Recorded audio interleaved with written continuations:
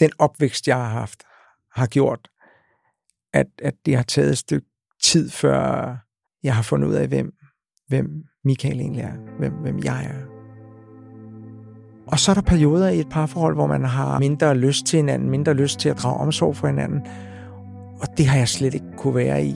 Og når jeg så har fået opmærksomhed fra kvinder, men så har jeg desværre ikke kunne stå imod, eller stoppe op og sige, hey, du har faktisk en helt fantastisk kæreste derhjemme.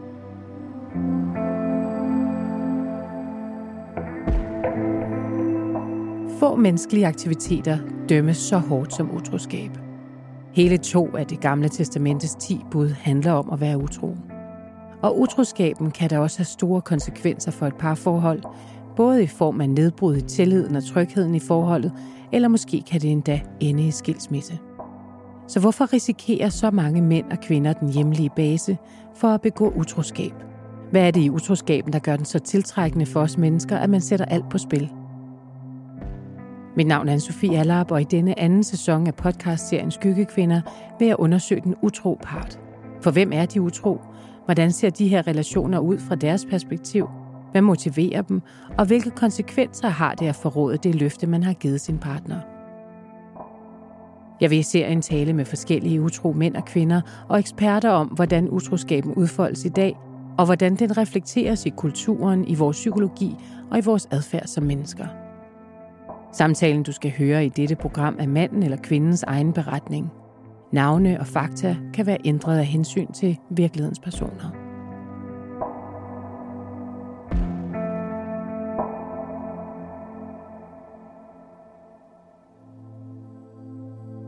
Dette afsnit er en smule anderledes end de andre, du har hørt i denne her sæson. Michaels historie handler nemlig ikke om et specifikt forhold eller et bestemt tilfælde af utroskab. For ham har der været noget meget større på spil, nemlig et mønster, der har gentaget sig i næsten alle hans parforhold. Michael, kan du huske første gang, du var en kæreste utro? Nej, det kan jeg faktisk ikke.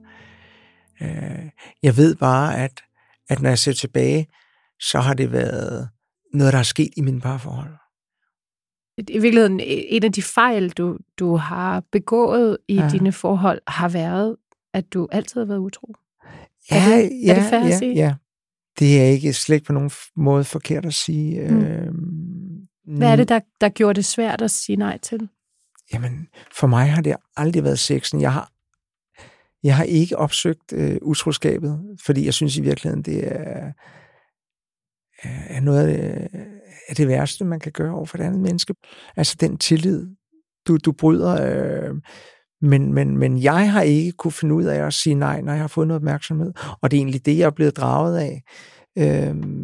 At få opmærksomhed fra en, der siger, du er super dejlig, eller du er rar at snakke med.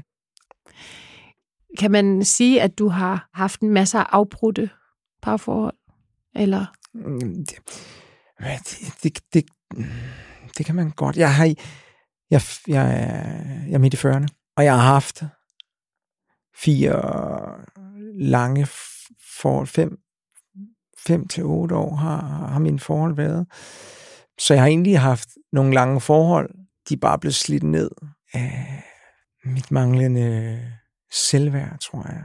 Jeg har været heldig at få haft nogle kærester eller nogle kvinder inde i mit liv, som har været super glade for mig. Jeg har bare ikke kunnet navigere i at være mig selv. Jeg tror, den opvækst, jeg har haft, har gjort, at det har taget et stykke tid, før jeg har fundet ud af, hvem Michael egentlig er, hvem jeg er. Og det er vigtigt for mig, det er jo ikke, at jeg fralægger mig et ansvar i det, fordi man har til alle tider et ansvar over for det menneske, du har lukket ind i dit liv. Så det er jo ikke en undskyldning at sige, nu har jeg haft et omsorgssvigt, så derfor så er det okay, jeg har været utro. Tværtimod, det er på ingen måde okay, og det er det aldrig. Det er bare i mit sted kan det være en forklaring på, hvorfor jeg har gjort det. Det er altså vigtigt for Michael at understrege, at han ikke vil bruge sin barndom som en undskyldning for sine fejltrin i voksenlivet. Men det er alligevel interessant at se på, hvad vores fortid kan betyde for os, når vi indleder et forhold. For vi kommer jo aldrig ind i en ny relation uden en eller anden form for bagage. Og Michaels rygsæk Ja, den er tungere end de flestes. Så det prøver jeg at spørge ham om. Du nævner din barndom. Ja. Kan du prøve at skitsere din barndom? Jamen, for stort set fra da jeg blev født, har jeg været fjernet fra min mor, som var alene med mig. Startede med at blive anbragt på spædbørnshjem et par gange. Og derfra til plejefamilie. Og så har jeg boet sporadisk hos min mor nogle gange, som var alkoholiker. Min far var ikke inde i billedet. Så et kæmpe omsorgsvigt fra jeg blev født til jeg skulle stå på min egen ben som 18-årig. Jeg var inde for nogle år siden og kigge. Altså, jeg har haft 50 forskellige adresser eller sådan noget i mit liv, ikke? Det bare det alene jo. Det er mere end en om året. Ja. Da du var ung, altså du var barn, hvordan opfattede du egentlig voksenlivet? Altså, hvad tænkte du om parforholdet og voksenlivet? Det tror jeg slet ikke, jeg tog stilling til. Jeg så det jo ikke. Altså, jeg har ikke kendt til kernefamilien. Jeg har selvfølgelig set det, men jeg har jo også set pædagoger, der kommer klokken 11 og går klokken 7 næste morgen. Så hvad normalt? Hvad skal man forholde sig til som lille barn? Hvordan opfattede du din mor, da du var lille? Jeg har altid elsket min mor utrolig højt. Uanset altså de gange, jeg har boet hjemme hos min mor, så har det været sådan livet på et værtshus. Men det har jeg ikke set. Og min mor har så, altså hun har haft mange forskellige partnere også, ikke? Og hvis man kan tale social arv og frelægge sig et ansvar, og har jeg så fået det med, at det der gør det, den præmis har jeg svært ved at tro på, eller tage til mig og sige, men det var også fordi min mor gjorde, derfor gør jeg. Igen, det er det der med at tage ansvar på sig selv. Selvfølgelig er man påvirket, men jeg tror ikke, det er det, der gør, at jeg har svært ved at være et parforhold. Jeg tror, det er hele det her omsorgssvigt i det hele taget. Kan du huske en ting i din barndom, som du har lavet med din mor, hvor du tænkte, det her det var virkelig en dejlig dag, eller det var virkelig et godt øjeblik, eller? Det er der ikke. Men du er slet ikke bitter på din mor, faktisk? Nej, det har jeg ikke. Det har du aldrig været? Nej, jeg har været syg hele sit liv, har haft et ekstremt hårdt liv, ikke? Altså, nej, hun kan sgu ikke gøre for det. Hvad tror du selv, at den barndom med masser af brud og om meget lidt kontinuitet har gjort ved den måde, du har parforhold på i dit voksenliv?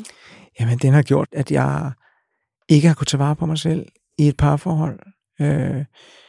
Jeg er gået ind i relationer med sindssygt lavt selvværd. Og når jeg så kommer ind i en relation, og jeg ikke har taget ansvar for mig selv, når man så får den omsorg, så ligger man så ned for at sige, der er en, der tager sig af mig, og så glemmer jeg at sige, men det kunne i virkeligheden være, at jeg godt kunne deale med det her problem selv. Det kunne virkelig være, at det var nødvendigt, at jeg arbejdede med det her selv, før jeg lå en kæreste drage den her omsorg. Det lyder jo lidt, som om du erstattede morfiguren med ja, dem. Men uden tvivl. Jeg kravler totalt op i livmoderen på de kærester, jeg har haft. Ikke? Jeg har lagt mig i fosterstilling, og jamen, altså, det er jo frygteligt. Michael fortæller altså, at han har haft en tendens til at gøre det til sin kæresters ansvar at passe på ham. Lidt ligesom et barn søger omsorg hos sin mor. Han er på den måde kommet til at bruge sine parforhold til at frelægge sig ansvaret for sig selv og for sine følelser. Og hvis hans kæreste stoppede med at give ham den uforbeholdne omsorg, som han higede efter, ja, så blev det samme destruktive reaktionsmønster aktiveret. Jeg har ikke kunnet stå imod, dels til når det bliver for meget dagligdag, dels når der kommer skænderier, dels når der kommer noget modgang, som der naturligvis gør over tid. Og så er der perioder i et parforhold, hvor man har mindre lyst til hinanden, mindre lyst til at drage omsorg for hinanden. Og det har jeg slet ikke kunne være i. Og når jeg så er blevet fået opmærksomhed fra kvinder, men så jeg desværre ikke kunne stå imod, eller sige fra, eller stoppe op og sige, hey, du har faktisk en helt fantastisk kæreste derhjemme. Er du nogensinde blevet taget i at være utro af dine kærester?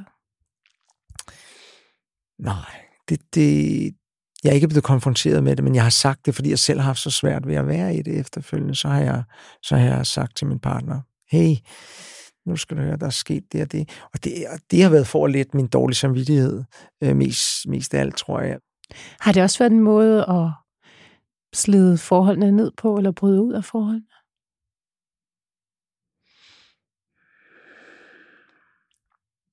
Måske. Det er svært, fordi selvom jeg har været utro, så har jeg ikke haft et lyst til at forlade den her partner, fordi jeg godt har været klar over, at der har været noget her, jeg ikke har kunne finde ud af, og jeg har jo gerne ville rette det op, har bare ikke kunne finde ud af, hvordan. Så jeg har ikke brugt mig om den, jeg har set i forhold til mig selv. Og det gør det jo bestemt ikke lettere at fortsætte i et parforhold, når man ved, at man har brudt en tillid, eller jeg har brudt en tillid. Og så, altså, jeg tror også, jeg har den tanke eller mening, at når man først har været utro, så ødelægger man noget virkelig, altså, så ødelægger man et eller andet på et dybere plan. Når du først har brudt den der intimsfære eller grænse, du har i forhold til din partner, med at gå ud og være utro, med at være sammen med et andet menneske, så tror jeg, det er ekstremt svært at finde tilbage. Og så tror jeg, der har været noget mentalt for mig selv, at nu har jeg fucket op, og så er der kun én vej, og det er nu går det i stykker. I stedet for at tage arbejdshandskerne på, men det har jeg bare ikke kunnet. Michael fortæller mig, at hans sidespring altid har været tilfældige. De kvinder, han har været sin partner og utro med, har han ikke haft dybere følelser for. Og han har ikke efterfølgende haft lyst til at se dem igen, eller lære dem bedre at kende. Tværtimod har han skammet sig over utroskaben og forsøgt at lægge afstand til den. Men Michaels fortid kommer til at indhente ham og tvinge ham til at se sine handlinger i et større perspektiv. Det sker, da han mister et forhold, som betyder virkelig meget for ham. Jamen, jeg sidder på et værtshus med en kammerat, og så er der et bord i nærheden af os, hvor der sidder 2 kvinder også, og vi slår os ret hurtigt sammen, og bliver fulde, og der begynder en flirt med den her ene kvinde, og vi ender ude på toilettet og har sex derude, og vi går hver for sig, og jeg går hjem. Altså, og jeg havde på det tidspunkt var så heldig også. Jeg havde verdens sødeste kæreste, og vi havde nogle problemer. Prøv at beskrive det parforhold, du var i på det tidspunkt. Men det var et rigtig stærkt parforhold. Det var et rigtig godt parforhold, og det var en rigtig god tid. Hvad var det, du godt kunne lide ved hende? Hun var et ekstremt empatisk menneske. Hun rummede mig, som jeg var på det tidspunkt, og gav mig kærlighed og omsorg, men på et tidspunkt, så flyder sådan noget over. Det bliver mere det her mor-barn, end det bliver kærlighed. Men hun havde rigtig, rigtig mange gode egenskaber, og var fantastisk. Men du falder altså i der, på det der værtshus med hende på toilettet. Ja. Hvad sker der bagefter? Jeg har det rigtig skidt på det tidspunkt, tror jeg også. Altså, det er jo igen det der med, at jeg får noget opmærksomhed. Havde jeg haft det godt, så havde jeg måske været bedre til at sige fra. Men forholdet er lidt på kuldsejler lidt på det tidspunkt. Jeg vågner op ikke så lang tid efter, og så må sygemelde mig fra mit arbejde. Jeg er gået ned med alt. Humør, selvværd, kan ikke rumme og passe mine børn så meget. Og hun kan heller ikke tage sig af mig mere, så jeg står lidt alene i det hele. Men jeg fik lavet en scene, der gjorde, at jeg mistede det her menneske. Og det er simpelthen så dødærgerligt, fordi det er, altså, tænk at være så ustabil i sine følelser, at man får ødelagt noget så smukt som kærligheden.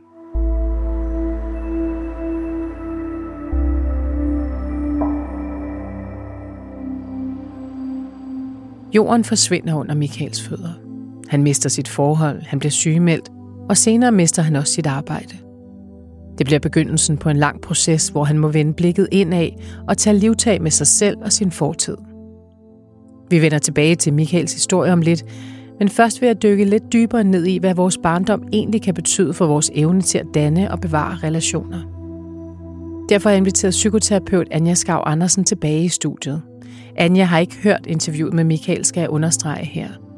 Jeg starter med at spørge hende, hvad barndommens tilknytningsmønster betyder for vores parforhold i voksenlivet. Altså den måde, som jeg arbejder med det på, det er noget der, ud fra en metode, der hedder EFT, altså emotionsfokuseret terapi. Og den tager lige præcis udgangspunkt i den tidlige tilknytning, og hvordan vi egentlig fra vi bliver født. Og den måde, kan man sige, vi forbinder os til vores primære omsorgspersoner. Ikke at det skal være en mor, men det er det jo ofte. At den, kan man sige, kontakt bliver lidt sådan, vi lærer kærligheden at kende. Det er sådan, kærlighed føles. Og derfor så vil vi også helt ubevidst senere som voksne tage det mønster med os ind i parforholdet.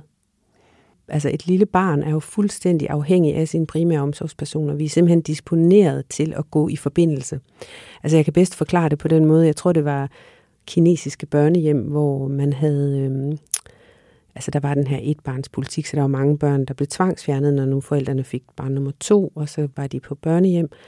Og personalet måtte give dem mad og tøj, og de fik alle mulige former for fysisk forplejning, men personalet måtte ikke knytte sig til dem. Så de måtte ikke have for meget øjenkontakt, de måtte ikke tage dem op, de måtte ikke have nogen forbindelse til de her spædbørn, og de døde på stribe. Simpelthen. Ikke på grund af nogen som helst fysiske grunde, men på mangel på kontakt. Og noget af det, som mere moderne forskning har vist, det er, at børn, vi kan ikke undvære kontakt. Vi visner og dør, hvis vi ikke er i kontakt. Så et spædbarn er fuldstændig født til at indgå i forbindelse. Og er villig til at opgive hvad som helst for at bevare kontakten til sin primære omsorgsperson. Så hvis du forestiller dig, det er lidt ligesom vi fødes som et grand piano, ikke? Vi har alle tangenterne, vi kan spille på.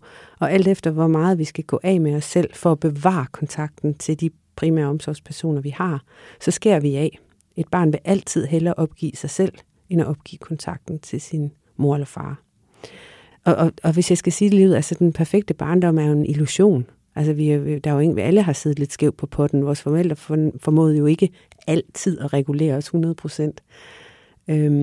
Så vi har jo alle sammen nogle sorg, og det har vi udviklet forskellige strategier.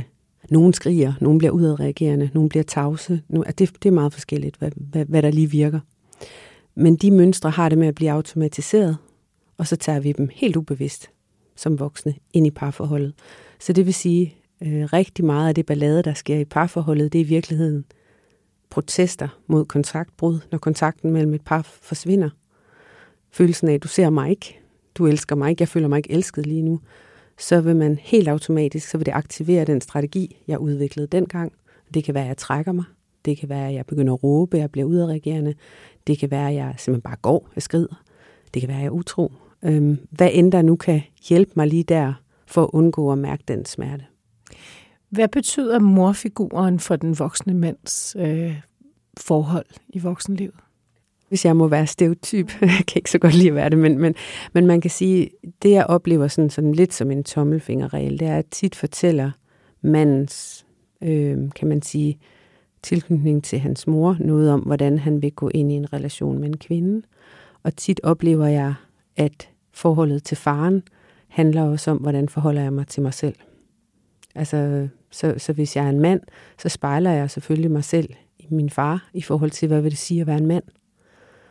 Men kærligheden i de, kan man sige sådan, i det traditionelle, vil jo typisk være den, jeg lærer at kende gennem min mor. Det er ikke, fordi det skal være en mor, der er primær omsorgsperson, men hvis der ikke er nogen andre, der går ind og tager den rolle, det vil for et lille barn være fuldstændig uoverskueligt. Det vil hele nervesystemet opleve som en livstruende. Og så er der nogen, der vil gå til grunde, simpelthen det bliver ubærligt. Og andre, de udvikler strategier, som giver helt mening på det tidspunkt. Det er simpelthen det, de overlever på. De gør sig hårdere, de søger andre, hvad det nu kan være, der kan hjælpe der. Og det er jo så det, der kommer til at blive taget med ind i den voksne mands liv. Det, der reddede dem dengang, bliver snubletråden i voksenlivet. Det der, de falder igen og igen og igen og igen. Det gør også, hvordan skal vi praktisere noget som voksen, som vi aldrig har lært? Hvordan skal vi være kærlige, hvis der ikke er nogen, der har vist os kærlighed? Hvordan skal vi have tillid til andre mennesker, hvis der ikke var nogen voksne, vi kunne have tillid til?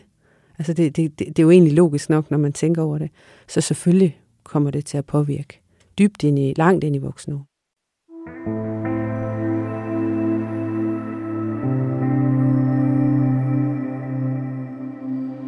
Og her er det måske passende at sige, at jeg er med på, at det her kan virke som en kliché.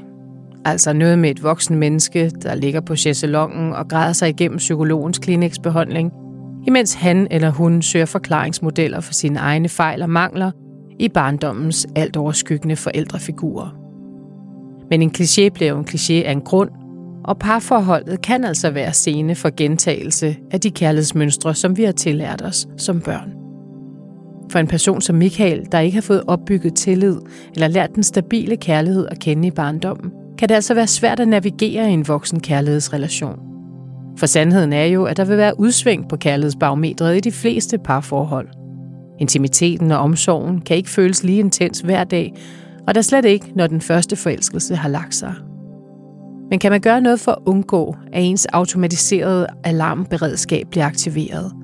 Og hvordan skal det tolkes, hvis en person med en traumatisk fortid ikke kan stoppe med at være utro?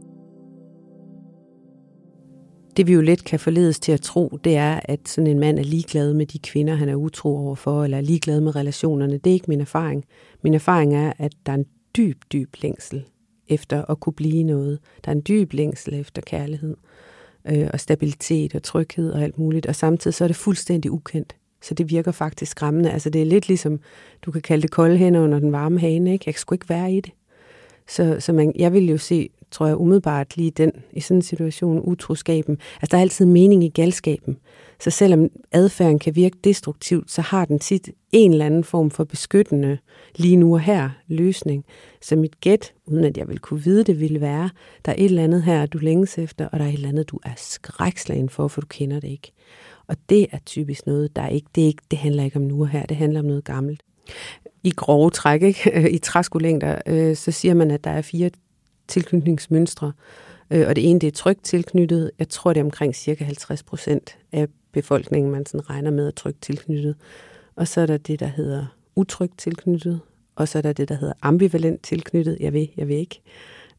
Og så er der det, vi kalder dissocieret, eller desorganiseret tilknytning. Og man kan sige, at alle mennesker har alle 4 i sig, men typisk vil der være et af mønstrene, som er dominant, eller som er sådan primært tilknytningsmønster. Hvad kendetegner de 4? Ja, man kan sige, at tryg tilknytning er jo, at jeg er vokset op med en mor eller far eller en omsorgsperson, som jeg kan være tryg ved at respondere. Så når jeg græder, eller når jeg har følelser, så kan jeg trygt regne med, at mor er der. Og det vil sige, at jeg får en tillid til, at jeg kan række ud. Og de børn lærer typisk også med tiden. Altså i starten regulerer børn sig jo i voksne, og med tiden udvikles nervesystemet, så jeg lærer at regulere mig i mig selv. Så det vil være kendetegnende for et trygt tilknytningsmønster, at jeg er ret god til at regulere mig selv, når noget bliver svært. Og hvis jeg ikke kan det, så har jeg faktisk en tillid til, at jeg i mine nære relationer kan række ud og få hjælp. Og det er noget, der er lært meget tidligt. Altså det er typisk i den tidlige tilknytning, den erfaring er kommet. Og så kan man sige, at det utrygge, det er jo så sådan lidt det modsatte. Jeg har simpelthen ikke oplevet, at der var respons, når jeg rakte ud. Jeg har ikke haft voksne, der kunne hjælpe mig med at regulere, dengang jeg ikke selv kunne. Og det er klart, så vil faktisk kontakt også som voksen kunne opleves som utryg. Jeg kan ikke regne med dig. Og ambivalent, den ligger sådan lidt midt imellem, ikke? Hvor jeg vil gerne, men jeg tør ikke rigtigt, fordi jeg har nogle gode erfaringer med det, og jeg har nogle dårlige erfaringer med det. Det er meget mere, altså der er skrevet tykke bøger om hvert type mønster, så nu er det virkelig et crash course her, ikke? Og så er der det, der hedder det desorganiserede, hvor jeg typisk slet ikke mærker det. Altså så hvis jeg oplever behov eller kontakt eller kontaktbrud, så mærker jeg faktisk ikke noget, så lukker jeg af. Så det, altså der tør jeg slet ikke gå ind og mærke det.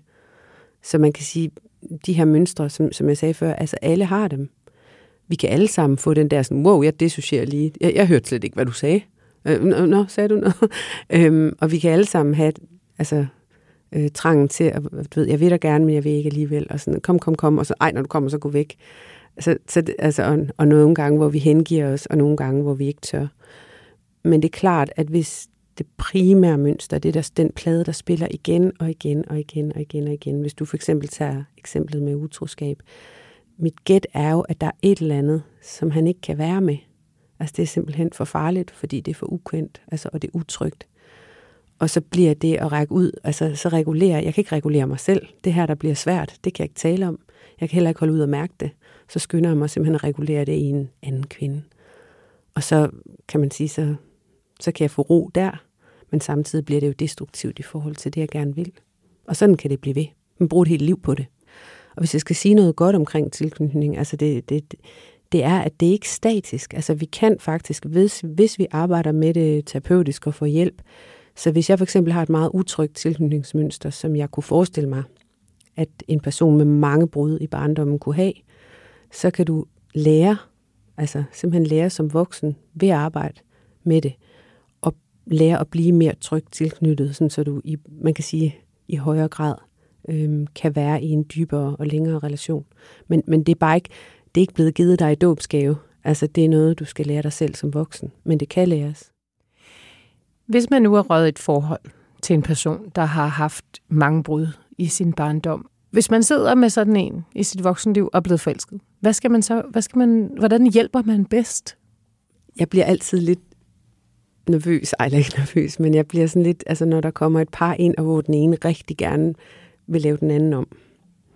Så det er sådan lidt et advarselstegn. Altså, vi kan ikke lave hinanden om. Så jeg vil jo være nysgerrig på som kvinde, hvad er det, der gør, at jeg er blevet så tiltrukket af en mand, som har svært ved at indgå i relation.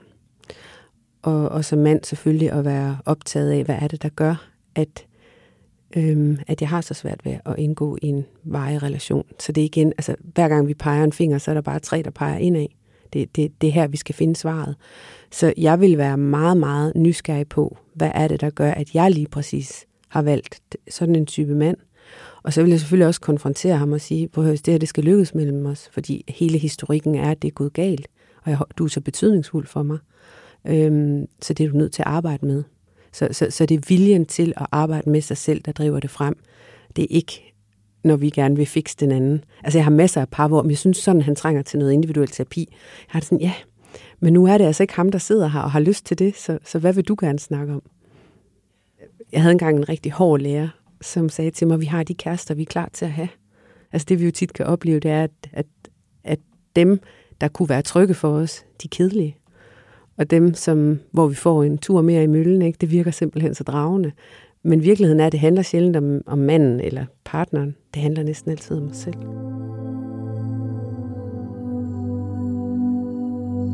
Det, der slår mig ved det, Anja siger, er, at vi i princippet alle sammen kan lære noget af at kigge på vores tilknytningsmønstre. Vi kunne alle sammen undersøge, hvad vi egentlig har tillært os om kærlighed i vores barndom, og hvad det kan betyde for de relationer, vi opsøger, og hvordan vi varetager dem i voksenlivet. Det var netop det, Michael gjorde. Han siger i dag, at det meningsløse knald på toilettet på værtshuset på mærkelig vis er blevet et vigtigt vendepunkt i hans liv. For selvom det var med til at ende det forhold, der betød så meget for ham, så blev det også begyndelsen på et andet og meget vigtigt forhold, nemlig hans forhold til sig selv. Det har været det vigtigste i mit liv, det der skete der, på trods af, at det var det, der fik parforholdet også til at gå i stykker. Over tid kunne jeg se en rød tråd i det her forhold, og tænker, at nu skal jeg have styr på det her, for jeg kan se, at det er det samme, der sker i det her parforhold, som der er sket i tidligere parforhold. Hvad er det, du ser? Men ikke at tage ansvar for sig selv, når der kommer problemer, have svært ved at takle dem, for stor afhængighed af den person, jeg er sammen med. Det bliver patetisk. Det bliver den her mor-barn-relation igen.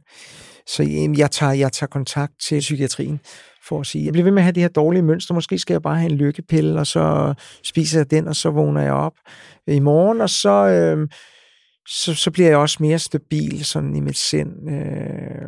Hjælp det? Jamen, der er ikke nogen, der vil give mig en lykkepille. Jeg kommer ned og får en samtale med en psykolog eller en psykiater, og hvor jeg får lov til at indlede et mere grundigt forløb, end jeg har haft før.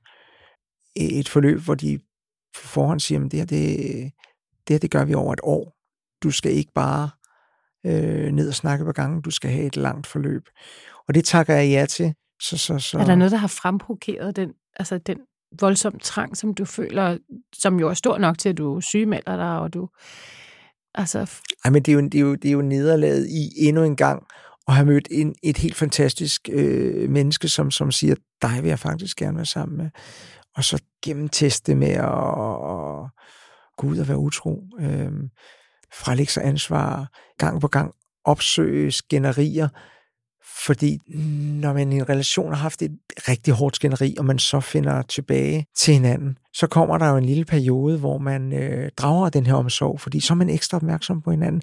Så jeg tror også, det bliver en retorik, jeg har brugt, at sige, men nu skaber jeg et problem, nu skaber jeg en situation, og så finder vi tilbage til hinanden. Og få den selvindsigt af, at det nytter ikke noget, at tro, at det hele tiden skal være forelskelse, det hele tiden skal være... man skal være enige om alting, men hele tiden skal være draget af hinanden. Fordi jeg vil så forbandet meget den kærlighed her. Man kunne jo egentlig få den tanke, Michael, at nu har du virkelig prøvet mange gange at få sådan et parforhold til at fungere. Ja. Hvorfor opsøge det igen? Ja, hvorfor opsøge det igen? Det er et relevant spørgsmål. Det er jo rigtigt. Det er jo fornuftigt at stille, og det stiller jeg også mig selv. Jeg kan godt lide at have et menneske i mit liv, som jeg deler min hverdag med. Jeg har brug for også at kunne dele refleksioner, glade dage, dårlige dage med et menneske, som kommer, som jeg giver lov til at komme tæt på mig, som jeg får lov til at komme tæt på. Altså, ja, det kunne være let at sige, men det vil også være sundt og fornuftigt at være uden en partner eller en kæreste i 5 år. Det vil da måske også gøre noget godt for mig, men hvorfor skulle jeg det? Jeg synes, jeg har så meget at give. Kærlighed. Jeg synes, jeg har rigtig meget kærlighed at give. Meget omsorg at give. Og have den mulighed. Og jeg former selv mit liv.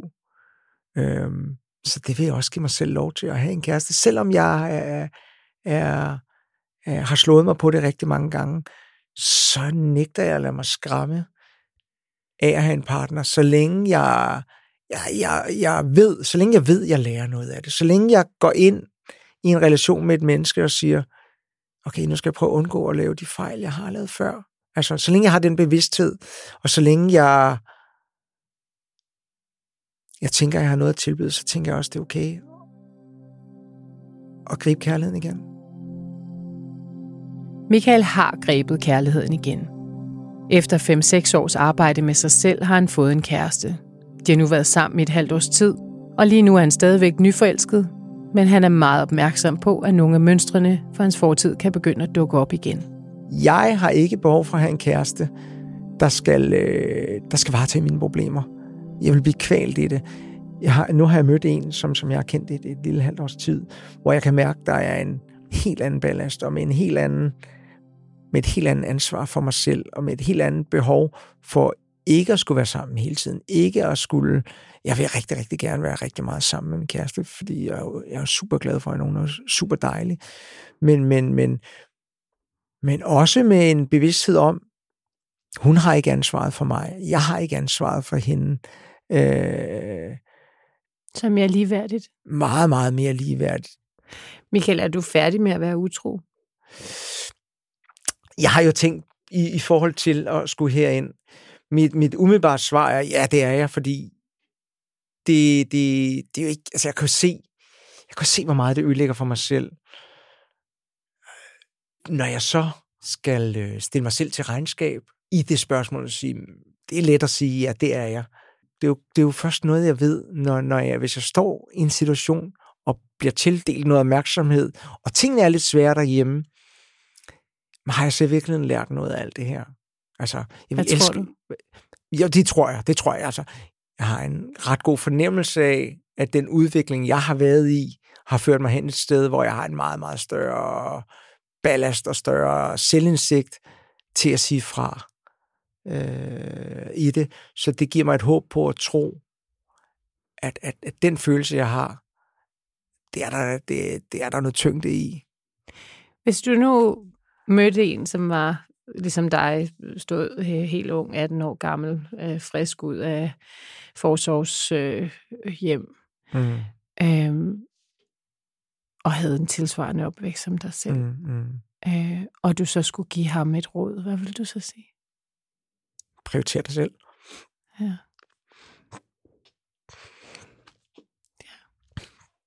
Eller ja, lær dig selv at kende. Han ville nok ikke have lyttet, fordi han var så afhængig af nogen, der passede på ham.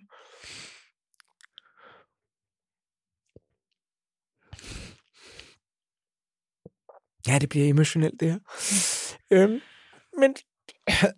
Men Michael, jeg tuder også, så det er godt. Ja. De to. Og så jeg har snakket om det her en del gange, men jeg bliver rørt af det alligevel hver gang, fordi jeg får dykket ned i noget. Der er jo der er en ekstrem sårbarhed. Men det er jo det, og igen, det jeg heldigvis har kunne tage med mig i det er, at jeg har lært af det. Og specifikt det her brud fik mig til at indse, at nu skulle der ske en kulturændring inde i mig selv. Altså i den grad. Det var et spark bagi, der gjorde, fordi jeg mistede så meget. Jeg mistede så meget i det her parforhold, at jeg lærte, at hvis jeg nogensinde gør det igen, altså så har jeg tabt for alvor. Ikke? Nogle bliver født som ekstremt gode fodboldspillere, andre er skuespillere. Jeg er bare født med, tror jeg, med noget, der gør, at selvom jeg har haft en lortebarndom, og har haft de her afbrudte parforhold, og været ekstremt dårlig far for mine 2 første børn, så har jeg formået at kunne sige, så bliver jeg nødt til at se fremad, og jeg bliver nødt til at gribe livet. Selvom jeg er i midten af 40'erne, så er jeg godt klar over, at jeg har et stykke vej endnu. Men jeg er kommet langt, synes jeg, rigtig langt.